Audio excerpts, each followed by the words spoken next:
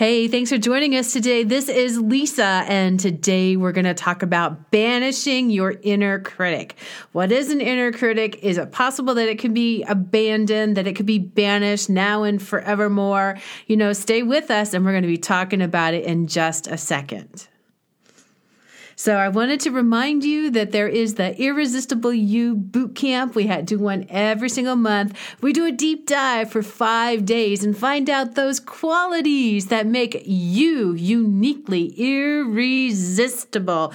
The VIP, the irresistible VIP of your own life. And hey, if you want to play, remember, you sign up at yoursecondactwithlisa.com. That is yoursecondactwithlisa.com. And let's bring out the irresistible in.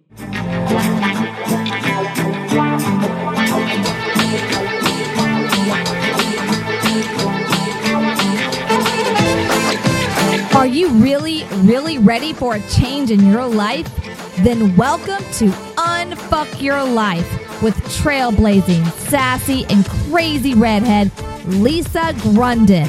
She cusses. She says the truth. She won't blow hot air up your skirts, ladies. Be ready to create a kick-ass life. And now, here is Unfuck Your Life with your hostess, Lisa Grunden.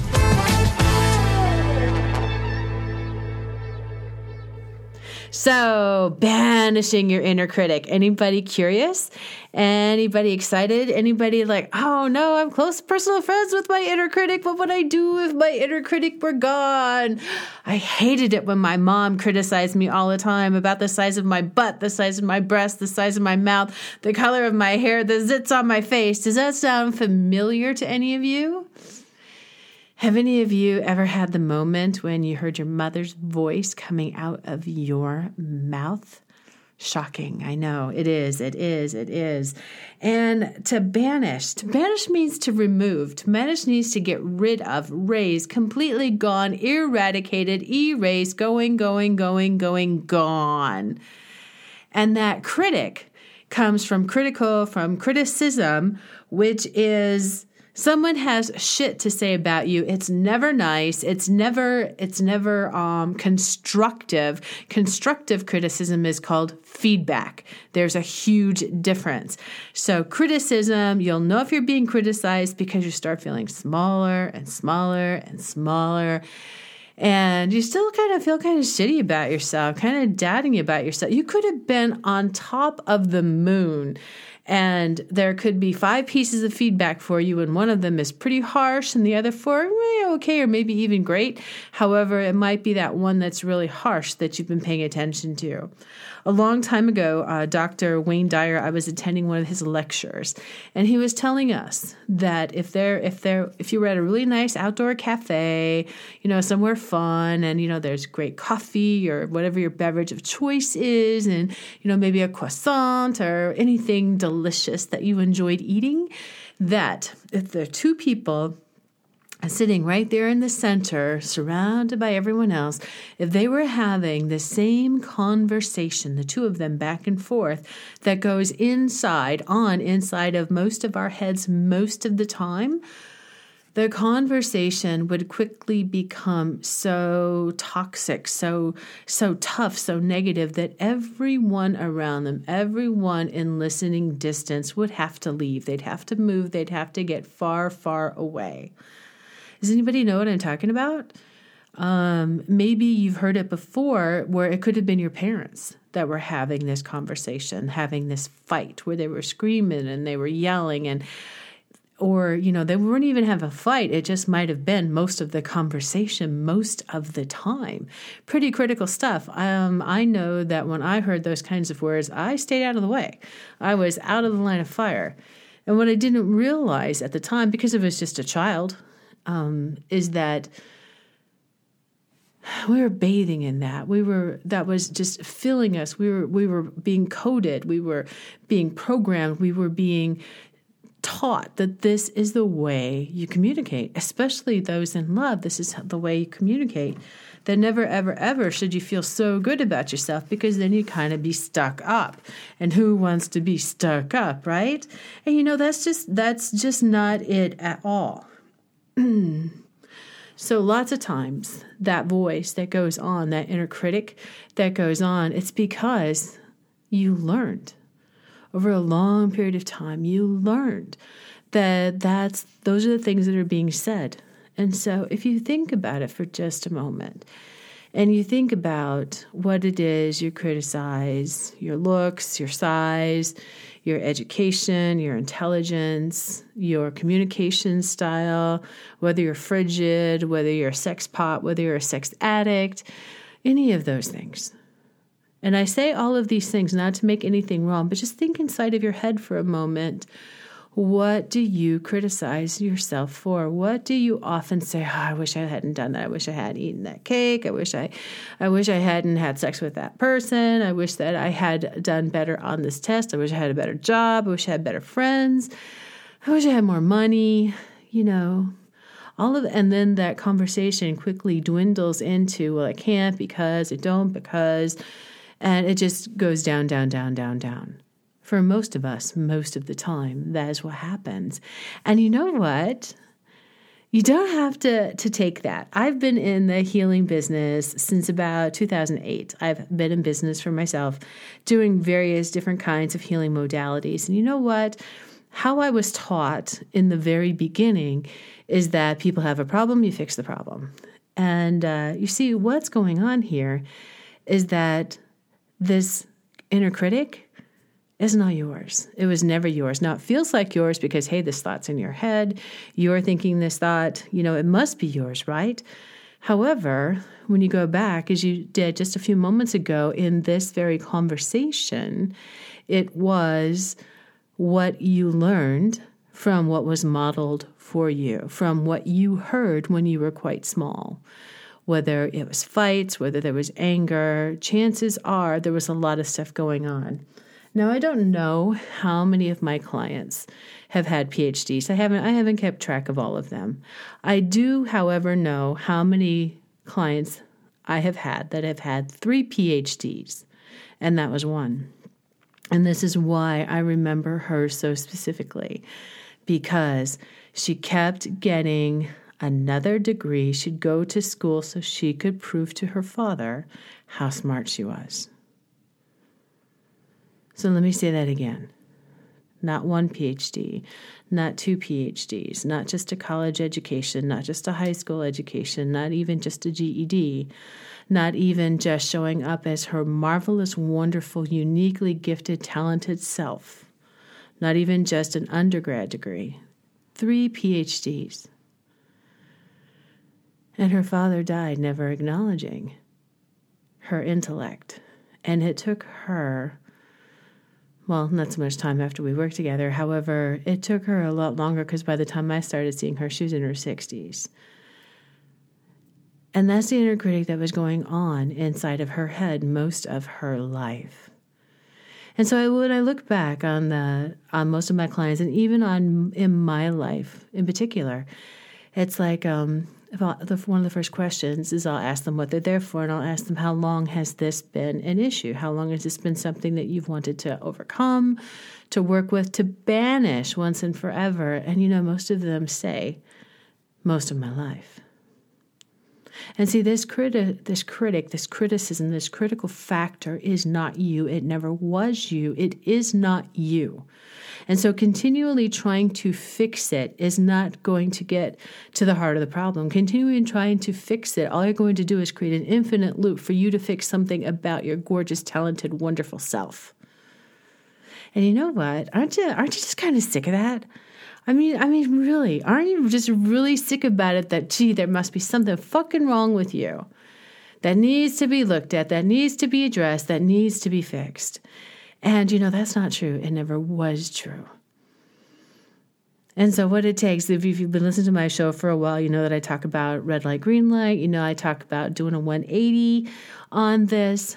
And a great way to do this is, where did you learn? Ask a couple questions.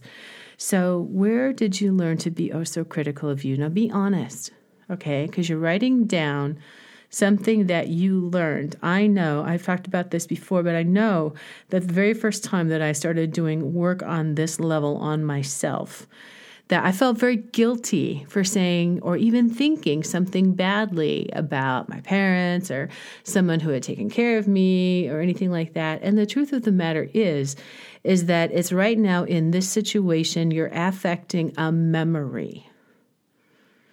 And you're bringing back, because what you're doing is you're pulling out pieces that don't belong there, that no longer suit you, that hold you back, that keep you from recognizing how gorgeous and fabulous you are.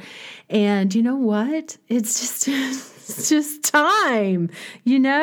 just time. And so where did you learn this? Because what usually happens is you didn't learn any of it. You didn't originate this thought. You may have thought that you originated this thought, but you didn't originate this thought. And because it didn't come from you initially, it's not yours to clear, to eradicate, to fix. It's yours to pull out and remove. It's not yours. Repeat that after me. It's not mine. It's not mine. It's not mine. And I'm sending it back. I'm giving it back. Under one modality that we learned return to center with consciousness attached. Other modalities that I've learned are just, pull it all out, send it out as energy, throw it in a great big fire pit, eradicated, erased, gone, gone, gone, gone, gone, gone, gone. And so once you've done that, once you've given it back, the thing that wants to go back to where that spot was is what felt most familiar. It's like, Lisa, what the heck do you mean by that? Well, we make the familiar unfamiliar, and we make the unfamiliar familiar. That is my job. That is what I get to do day in and day out.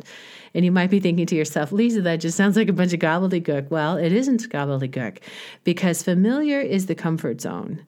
It's the restricted area. It's the rubber band that doesn't stretch. And there's nothing new that ever happens in a comfort zone. It's actually equivalent to kind of like a low-grade suck. Nothing's really wrong. However, you don't feel always inspired, or you don't always feel excited. It's kind of, I know I'm dating myself here, but there was this commercial on TV for Dunkin' Donuts years and years ago, back in the early 80s. And it would be this guy, and he would be getting up really early in the morning. It'd be time to make the donuts. And I always think of that commercial in that vein, time to make the donuts. In that kind of essence of, I don't want to do it. I got to get up. I just got to go through the rigors. I just have to go through the normalness of it all. I can't wait till it's 5 o'clock. Hey, there's a reason there's a song called It's 5 o'clock somewhere. It's not just for people who want to have a drink. It's 5 o'clock somewhere means, yahoo, it's quitting time. Finally, I'm free. And so it's that vibration that we're looking at, because that's where that criticism of yourself, that's where that lives. That's where that resides. It felt really familiar, and it really was a fucking low-grade suck. And you know what? I want you to call it that's a low-grade suck. That is a low-grade suck. Physically, mentally, emotionally, criticizing me, my gorgeous self, your gorgeous self, really is a low-grade suck. And so it's questioning that. So you've questioned it, you've pulled it out. And now it's like, okay, instead of being critical of myself, I choose to be full of laughter. I choose to find something to smile about. I choose to find something to laugh about. I choose to find something to be inspired about. And I know a lot of you were thinking, Lisa, you just sound like you're this la person who just gets excited for no damn good reason. And you know what? Sometimes I am a la person that gets excited for no damn good reason, because you know what? There's so much in life to be excited about. I mean, really, take a freaking look around. I had a client one time, and she grew up in a very poor area to a mother who was incredibly addicted to all kinds of drugs. And she had, I'm not sure, I think 6 or 7 siblings by same mom, different dads for each and every single one of them. And she was telling me a story one time when she was looking out her window. She was looking out in the projects, and everything was just kind of gray. The buildings were kind of beaten up. There was no grass. It was just all kind of dirt and mud. And she thought to herself, there must be somewhere prettier than this. There has to be somewhere prettier than this. And that was the line, the momentum that changed her life, changed her stars, however you want to talk about it, because every single one of her brothers and sisters is in a similar situation to that of her mother when it comes to battling an addiction with alcohol and drugs. And she does not, because she spent her life looking that message.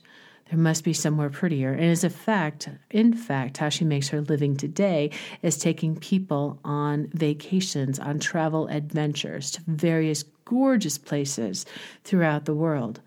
And so now, as you're thinking that you've had this inner critic for a while, maybe most of your life, there's really nowhere to change it. And so I invite you to go back to this person who said, there has to be somewhere prettier than this.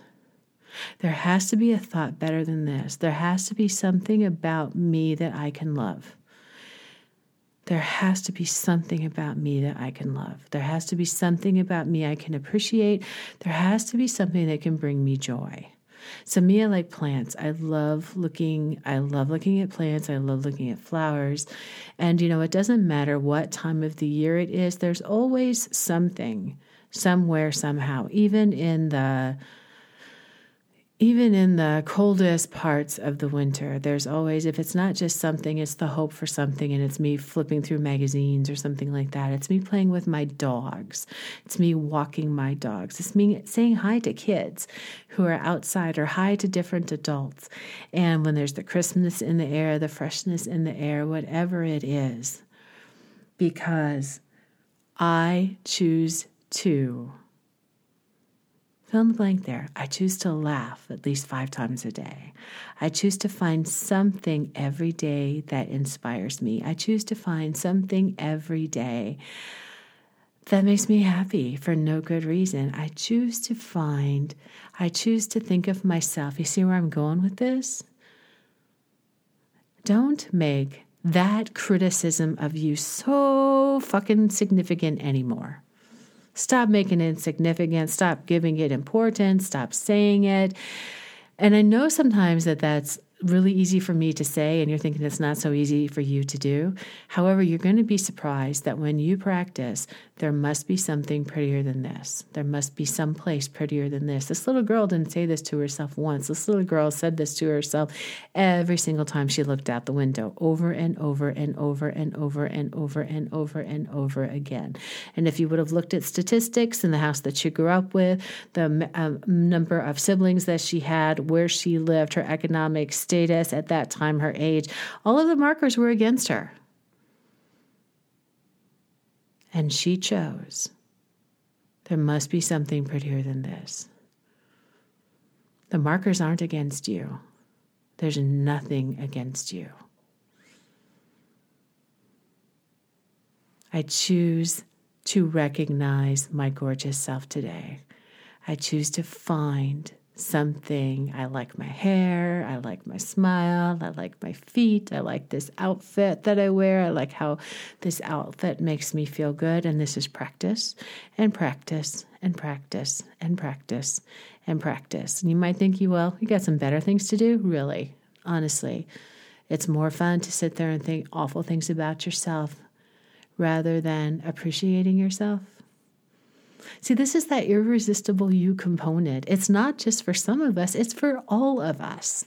It's not just a few lucky people that get to know they're irresistible, that get to feel irresistible. It's for all of us. So if you haven't signed up, check out Irresistible You Bootcamp, where it's free. It's totally free. Your Second Act with Lisa.com. That's Your Second Act with Lisa.com. Come to Irresistible You Bootcamp. And you're banishing your inner critic. These words are so toxic, so tainted. If they were ever heard amongst a bunch of people hanging around, everyone would leave. You most likely heard it. It was modeled for you by the adults, the parents, the caregivers that were in your environment as you were growing up. This is not yours. It's never been yours, and you can get rid of it by sending it out and replacing it with a new vibration. Yes, it is as simple as that. And gorgeous, you're fucking worth it. So, until next time, this is Lisa. Sparkle on! You